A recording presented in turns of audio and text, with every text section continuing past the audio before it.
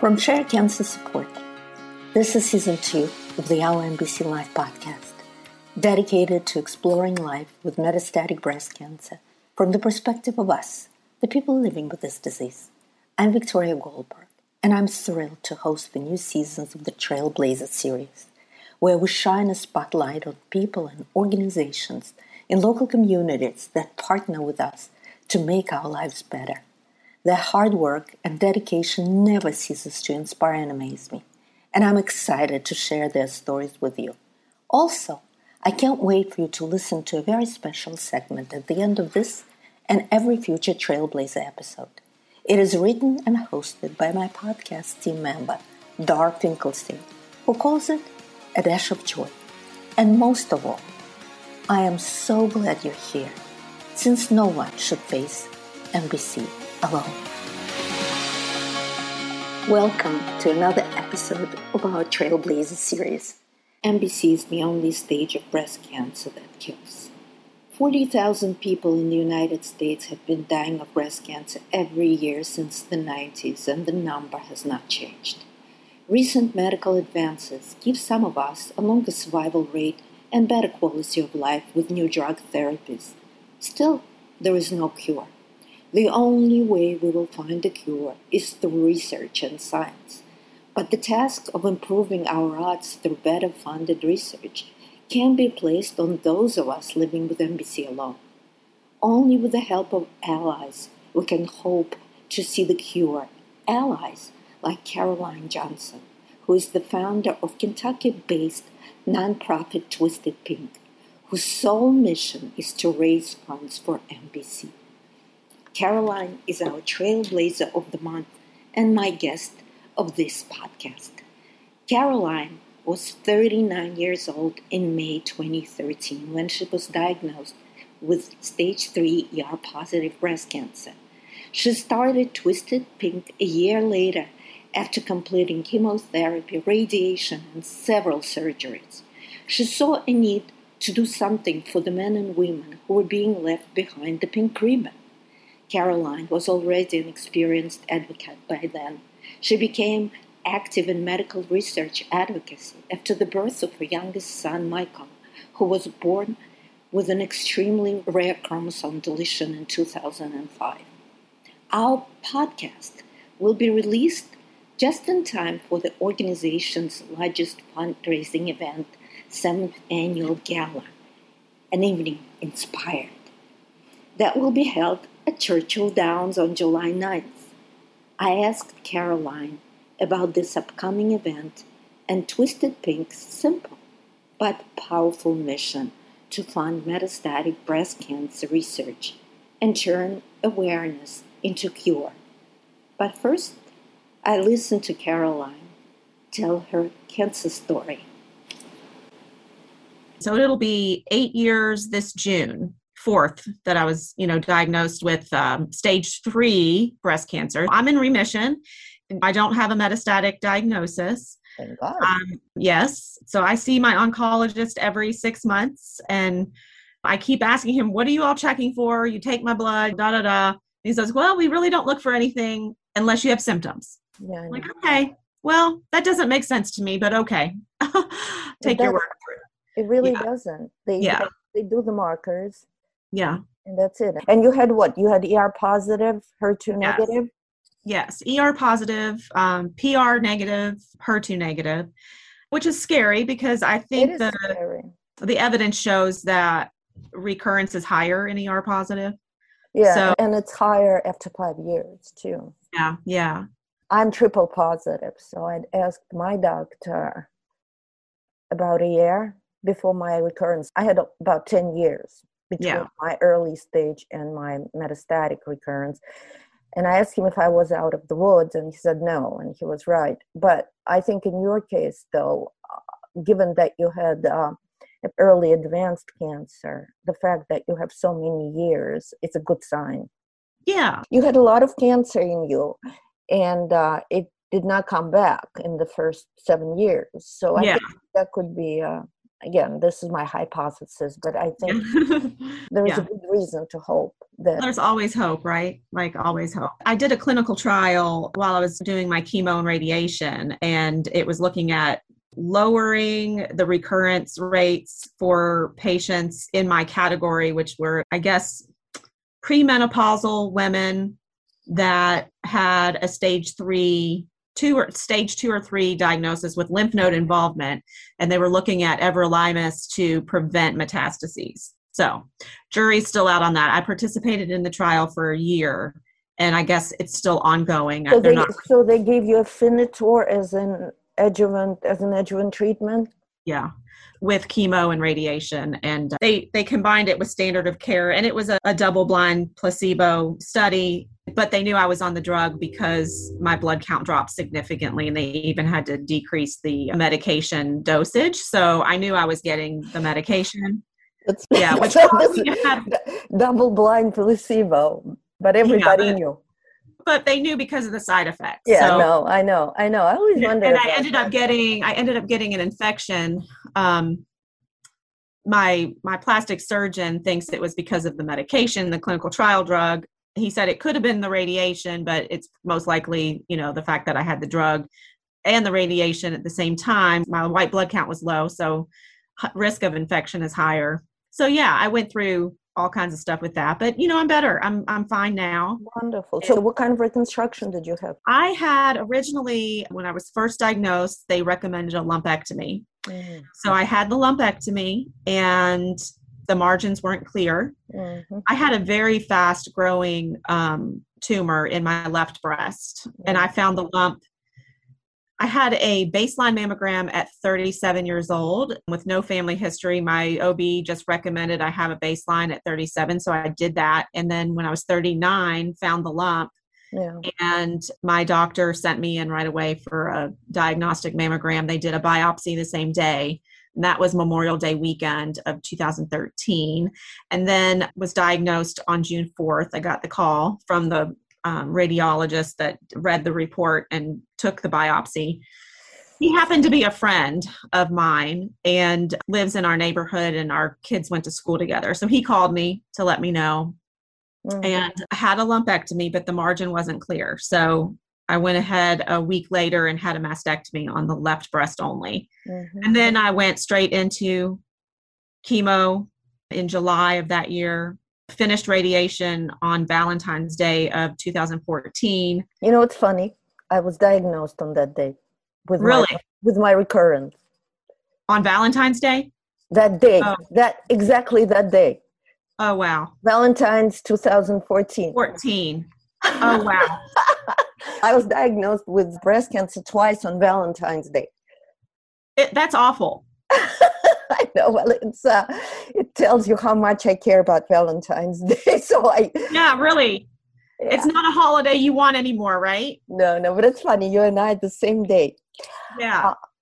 I only remember it because it was Valentine's Day. Yeah, me too. That's the only reason I remember it. And it was Valentine's 2014.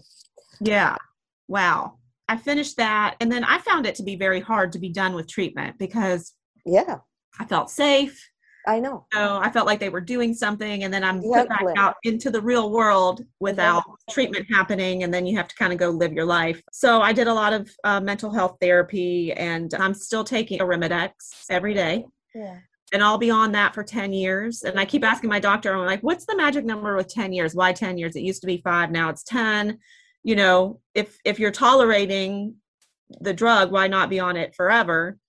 And he just doesn't have a good answer for me. It's just because of the studies, I guess. I don't know. But you come off of it. I'm going to have to go back to therapy when I come off the drug because it'll be even more fearful for me. But the curve does go down quite a lot.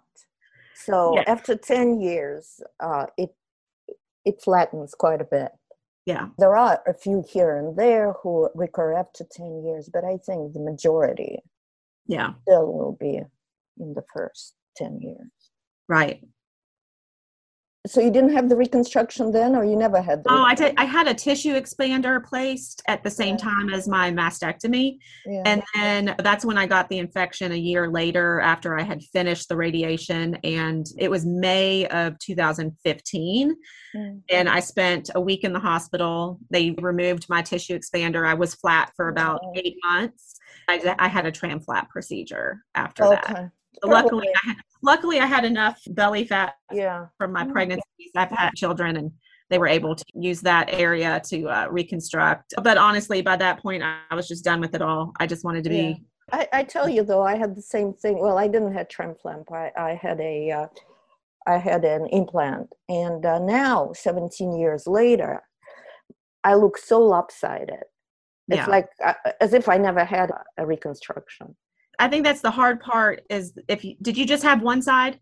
Yeah, I had only a single mastectomy. Yeah, that's the same with me. So it's difficult because of weight gain and loss. It's never going to be age and gravity. And in your case, probably it's a little better because when they do tram flap, it's a little more realistic looking, right? And the tissue is it's my own body, so that was a little bit better. I wish I would have done that from the beginning, but I have a son with special needs, so I was worried about lifting. And how's he doing? He's doing well, although COVID has obviously affected everybody, but it's really affected him because he's not in school. He lost his routine. He's regressed a little bit because of all of that, but we have a caregiver that comes in every day and helps us with him. So that's nice. How old is he now? But he's 15. Oh, wow. And he was born with a rare genetic deletion on his 5th chromosome. And he also has epilepsy, and he's nonverbal, and he'll be with us forever until we're gone. And hopefully my daughters will take over. God bless them. You know. I'm sorry. It's a lot on you. It's a lot. It is a lot. So how come, this is a really stupid question, but I was wondering about it, and I'm so grateful for what you do for the metastatic community. But why did you decide to do your fundraising for breast cancer and not autism or special needs? Well, that's a good question.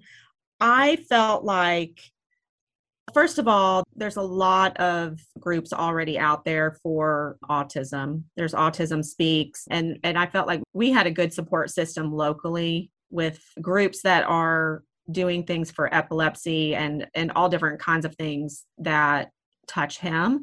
So I didn't want to obviously recreate the wheel there.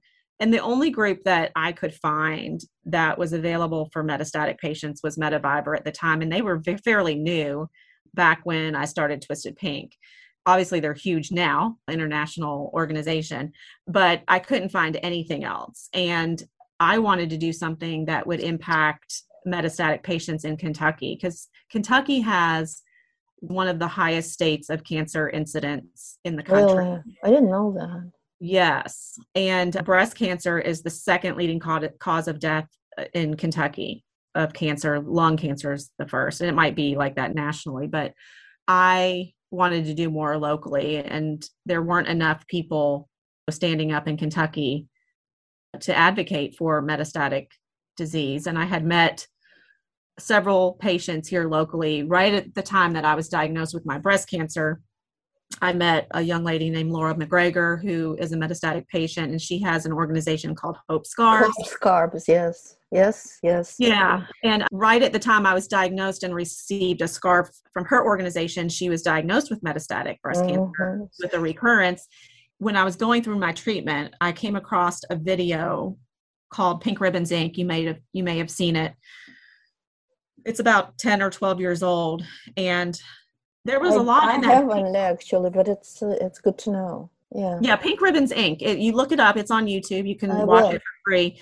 But there's a lot of information in that video that I became just outraged about because of the amount of funding that's going to early detection and prevention of breast cancer, but not enough going to metastatic breast cancer. And I asked my oncologist what my chances of recurrence were. And when he said 20 to 30% after my treatment, that's when I was like, wow, that's crazy. the shock on people's faces in this video when they're questioned about these things, and they think that when they donate money to some of the other national breast cancer organizations, they think their money's going to a cure, right? But it's really not. There's a lot of wasted money. So that's the why. And I felt like with Michael, I do a lot of work with other organizations with my son, and I do advocate for him quite a bit. We're in the middle of legal mediation with his school to try to get services back for him that are required by federal law, but they're not doing it because of COVID. Yeah, I do it all. And then I have to take breaks. I have to step back every now and then because I have to keep myself healthy, you know? It's too much. And you don't find that being so involved in cancer now is difficult for you. You find that you can separate your own mental health from all this cancer. It's not difficult for me if I'm doing something. It helps me feel like I'm in control. I'm going out and I'm doing something to prevent this from happening to me again. That's how I feel. That's why I do it personally. Yeah. But what's hard for me is when I meet women and I become friends with these women, and then I have to say goodbye to them. Yeah. Like I am devastated over my friend Jennifer in Indianapolis. And that's when the anger and the guilt comes in. I'm like, what are we doing? Can we do more? What can we do? Yeah. I want to have those conversations though, because I owe it to her. I owe it to everyone like her as a breast cancer survivor. I wish I could get all of the survivors out there that don't think about it. They put breast cancer on the back burner. They've gone through it and they're waving their pink flags and they're like celebrating. I wish I could get all of them to come to the table and say, we can do more for everyone. Yeah, I was like that. I was one of those. Got my cancer diagnosis. Had no idea that I still had 30% chance of recurrence. Yeah. And it doesn't matter how advanced you are, right? They give you statistics based on your stage, but it's irrelevant. And and I moved on with my life. It was one of those bumps on the road, and I just moved on. Yeah. And what a surprise I got 10 years later. Right. How did you know you had metastatic disease? I was actually highly symptomatic, but I paid no attention to it. It's the same thing. They told me nothing we can do. We do cancer markers every 6 months. Some doctors do it, some doctors don't do it. And that's about it. I started having a lot of GI problems and nausea. And I didn't attribute it to anything but stress at work because I really was having horrendous year at work, really bad. So I thought that was, par for the course. But in fact, it was my liver.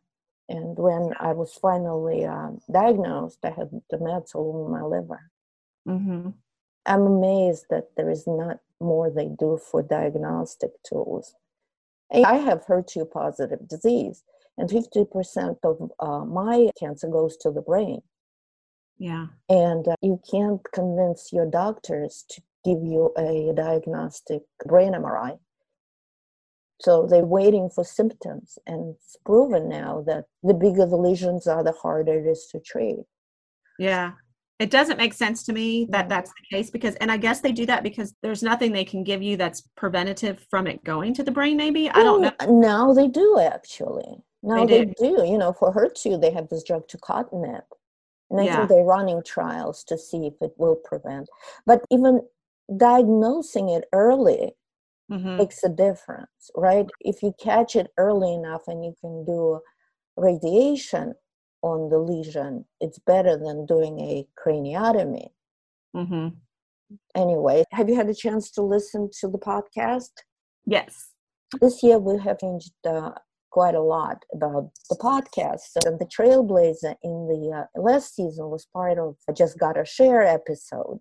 We abandoned that, but we were still committed, and we are committed very much to our Trailblazer. And so luckily for me, now we get the whole episode to highlight somebody like you specifically. And that's a lot better. I think that's the most important thing we can do as a service to our community, to shine the spotlight on what you do. And it's amazing.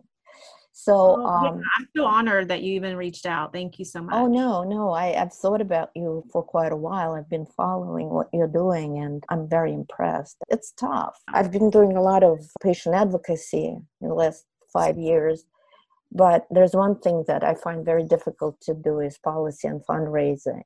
Mm-hmm. So I admire people who can do it, and it's really important because you're actually moving the needle. Like, there are times, and I do a lot, there are days when I say to myself, what is this for? What's the point of this? You know? I totally understand that, because there are days where I feel like I need to quit what I'm doing because this is not working, right?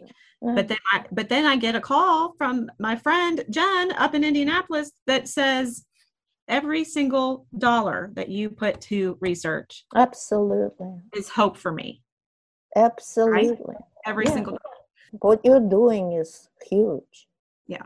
What I'm doing, people tell me is important, but what it is important. What you're doing is huge. And so how do you pick the labs that you fund? So we're in the process of looking at that right now. In the beginning, we wanted to give local. We gave our first $100,000 to U of L Brown Cancer Center, and we funded a researcher named Dr. Ioannis Imbert Fernandez, and she was doing research on estrogen-positive breast cancer and how estradiol helps the cancer grow and metastasize. And so we seed funded her project, and 2 or 3 years later she was able to get a $2 million grant from the NIH. So that's kind of what we focus on. We try to focus on seed funding for researchers to develop their hypothesis, to go to larger institutions like the DoD and the NIH to get more funding. So that's where we are right now. But if we can raise more money, then we can give more money to other institutions. We did fund Dr. Andrew Ewald last year. We love the work he's doing. And so we try to develop relationships with research institutions and people that we know are doing great work and they've been vetted. But we don't have a peer review process. We feel like that is, although it's a good process to have, we feel like it really complicates things and sometimes puts a barrier up against researchers that have really good ideas that could not get the funding. So we have a task force that has researchers and clinicians, oncologists and patients that help us determine where we're going to spend our money every year. And we try to make it as simple as possible. We have a board of directors for the organization, and then we also have a research task force. The research task force will look at all of our available funds, and they'll look at the researchers that we have funded in the past and what proposals we have on the table, and they will make a recommendation on who we're going to fund on an annual basis. And then we'll take it to our board, and our board approves it. And so right now, you want to stay as is, or you'll have more serious long-term plans? We did long-range planning last year, and so we have a 3-year goal of growing regionally. We want to be able to host events and reach out into other areas like Indianapolis, Nashville, Cincinnati, Northern Kentucky, Lexington. Obviously, we have a great presence in Kentucky in general already, but we want to grow a little bit and be able to raise more funding, because really it's the dollars that are helping to seed that money. And I think that Twisted Pink will probably stay focused on seed funding for basic research that will further advance metastatic disease, because that's kind of where we've been niched already and it's been working. So why change something that's not broken? Oh, absolutely. And so how do you actually raise funds? We have events. We have an annual gala every year. We used to have it in February, but because of COVID, we did not this year. So we've moved it to July, and it's going to be a hybrid event. It's July the 9th at Churchill Downs. And then people can also participate online. And we do a lot of online fundraising through Facebook. We do local events here. We participate in our community foundation Give for Good Day every September. And then we've grown with patient advocacy. A lot of the patients that are involved in our organization here locally want to do their own fundraising. We have a young lady in her 50s. Her name's Paula Miller, and she does a Beat It music festival every year for us. And she has HER2 positive metastatic breast cancer, also to her liver. Her husband's a musician, and she hosts a community event. It's free, open to the public, but we take donations at her event. And she's raised probably $20,000 with her event. So yeah, it's great. So we do things like that. And, it's always just relationship building and outreach. What is your relationship with Mediviver, if any? I feel like it's kind of been strained, to be honest. I've reached out to them several times in the beginning to see how we could collaborate. And I've gotten a little bit of pushback, but I don't know if it's just because they want to do their own thing and don't see the need to collaborate, but I'll keep trying. I know Laura has partnered with Mediviver and funded some research grants with them. So it's something that I can look into again.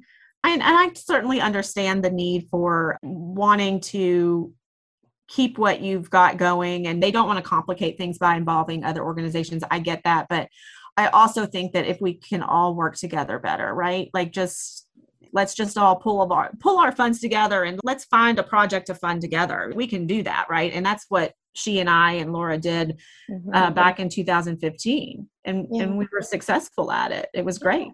Absolutely. I agree with you. I still don't get the siloed approach. This is something that's completely beyond me. The helpline that we have at SHARE, LBBC has a helpline. Some other organizations have lines. Why do we need 25,000 helplines? Why can't we just have one helpline and help people go who will know where to go? So it's complicated, and I'm very hopeful that it will change. Tell me how people can find you if they want to help out or donate or become part of Twisted Pink.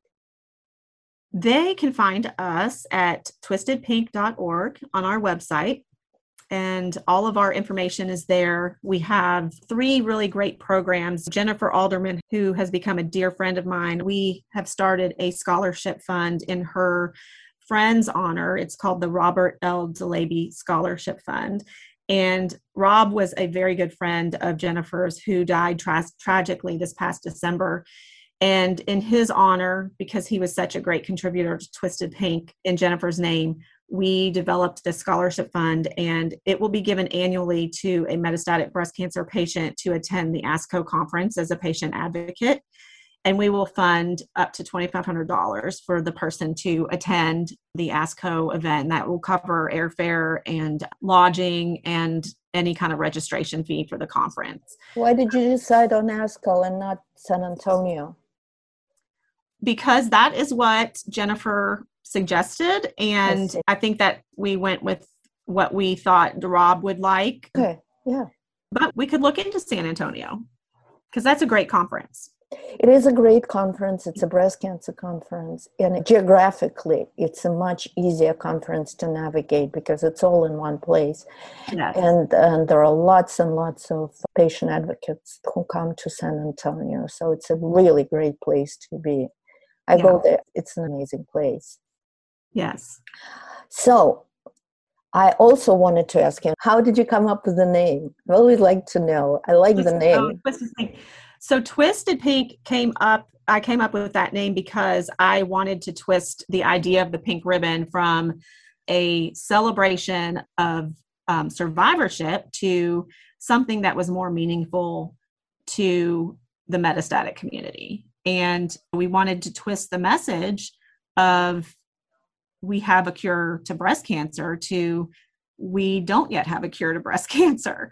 And we felt like the standard pink messaging was not very truthful. And so that's how we came up with Twisted Pink. And the flower in our logo symbolizes a new way to educate about breast cancer survivorship and recurrence. And I'm very adamant about being truthful, but not instilling fear into people.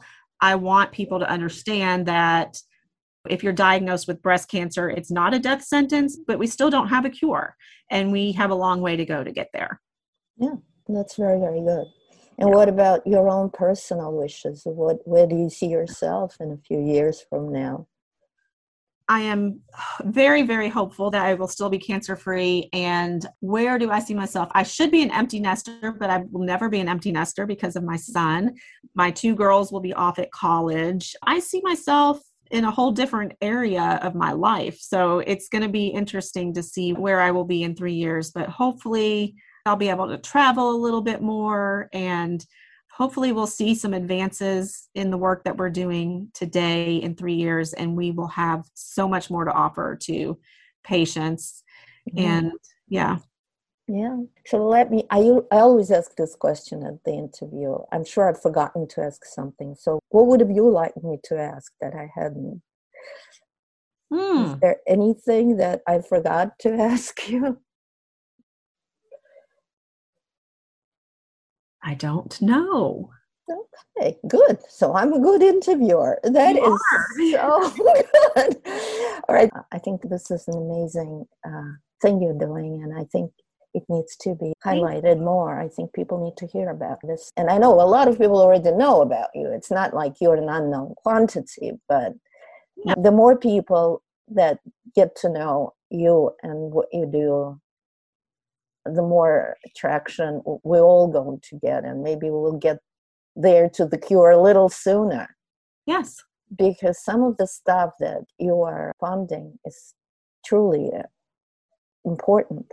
Yes, And, it is. It's really important. And it's like the basic biology, the basic science. I think that's where the breakthrough is going to be. Well, the thing about that is if that's not funded, we won't make advances, because they need that. They need to prove to larger funders that their hypothesis is valid, right? And they can't get the funding to do that without this is the first time, actually, to be quite honest with you, this is the first time I heard a really valid explanation of why smaller funds are important.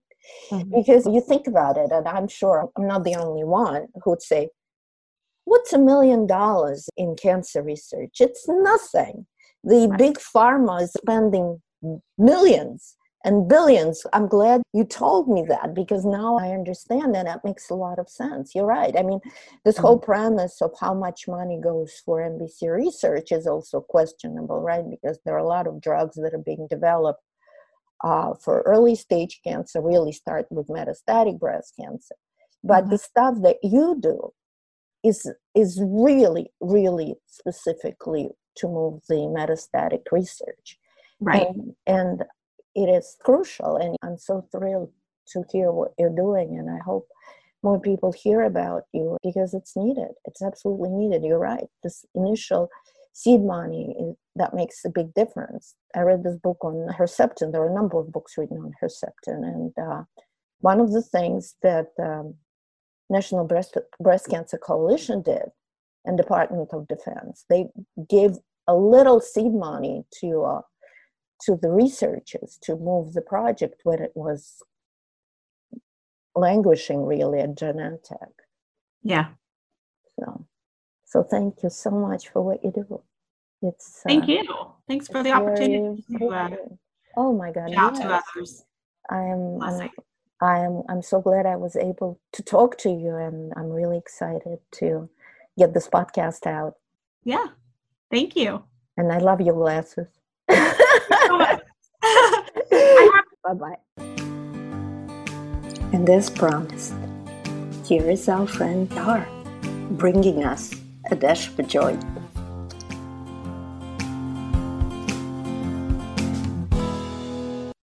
Hi, Dar here with a dash of joy.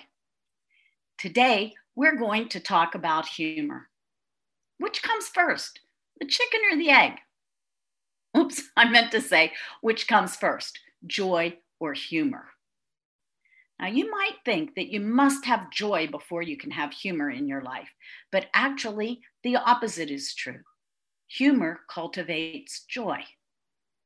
If you're having trouble finding joy, it might be because you are just taking life way too seriously. You might need to start to inject humor into your life. Bringing humor into a troubled situation can create moments of joy. Humor puts things into perspective. Now, humor comes naturally to me because my husband and I are clowns. I'm jelly and he's peanut butter. I have brought humor to the rescue many times since I was diagnosed with MBC, and I'd like to share a bit of how humor has helped me find joy in my life.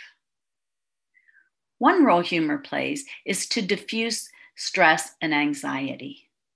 But how do you do that if you don't even think you're funny? Well, one of the best ways to bring humor into a situation is to learn how to laugh at yourself. Not long after my MBC diagnosis, I had lunch with my friend Carol. It was a bit of a somber affair as I was telling her for the first time about the recurrence of my cancer. Toward the end of the lunch, as we were saying our goodbyes, she quietly said to me, "Take care of yourself.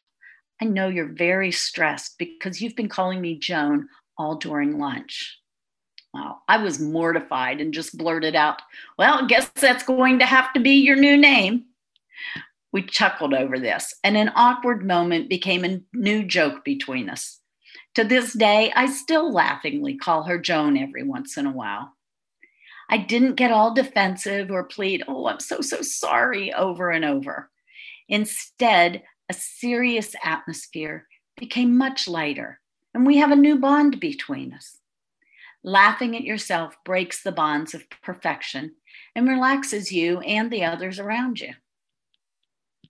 Another role humor plays is to cut a tension-filled atmosphere. When people are at odds with each other, there are usually very few smiles to be found. But humor can break down the barriers between people. When humor is infused into a situation, you can immediately see a change in body language. Someone may be sitting rigidly in a chair with tensed shoulders and clasped hands, but all of that changes as you laugh. You sit back, your body relaxes, and your shoulders move along with the laughter. Humor says, "Come with me. We can laugh at the situation together." A great example of this is a story I heard once about two friends who had drifted apart over a silly disagreement. They were thrown together unexpectedly, and the old argument started anew. Then one of the men said, "I know what we can do. Let's thumb wrestle over this, and the best 2 out of 3 wins the argument." Suddenly, they began laughing and realized that what they were arguing over really wasn't that important. They were able to bring joy back into their friendship. One of the most interesting roles humor plays is to bring levity to serious situations. Humor becomes the saving grace in times of grief or loss. I learned this lesson as a young adult. We were at my aunt's funeral, and several of us cousins were sitting quietly in a corner. The next thing you know, we were telling stories and sharing memories about our aunt. As the storytelling continued and we became quite boisterous with lots of laughing, we noticed that our parents were all looking at us with the evil eye. We figured we were going to be busted for being too loud. But we were surprised. Instead, they joined us, and a sad situation became one filled with joy as we all shared our special memories of our aunt.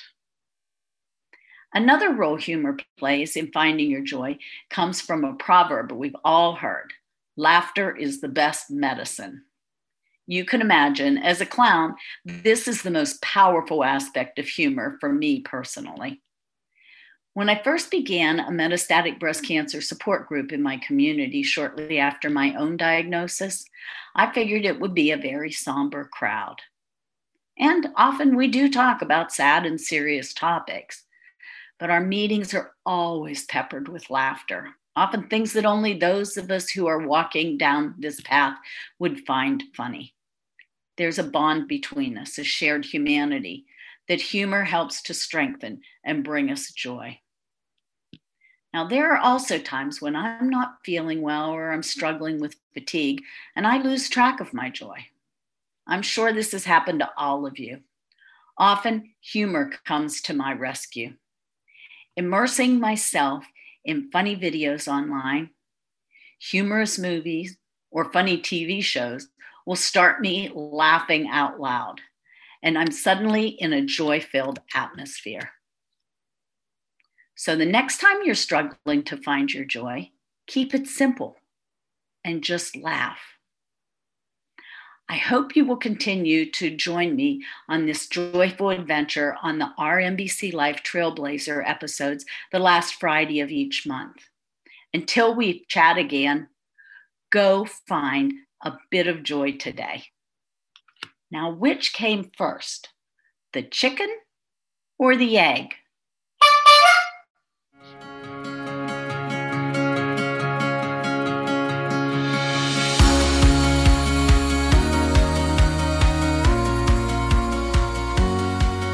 This podcast is produced by me, Lisa Laudico, and our truly amazing team of Bob DeVito, Dar Finkelstein, Natalia Green, Victoria Goldberg, Ellen Landsberger, Sheila McGlone, Riley Starr, and Ann Woodward. Our executive producer is Christine Benjamin, the Senior Director of Patient Services and Education at Share Cancer Support. Our senior intern is Sarah Mann, along with interns Angelica Alberstadt, Emily Lewis, Samantha Silverstein, and Amy Tedeschi. We have benefited from expert social media consulting from Jake Amarelli and sound design and original music compositions from Jim Cremens. You can find more episodes of RMBC Life wherever you get your podcasts. Be sure to subscribe and rate and review us, and look for a new episode every second Monday. Check out our blog, full episode notes on our website at rmbclife.org. We would love to hear from you.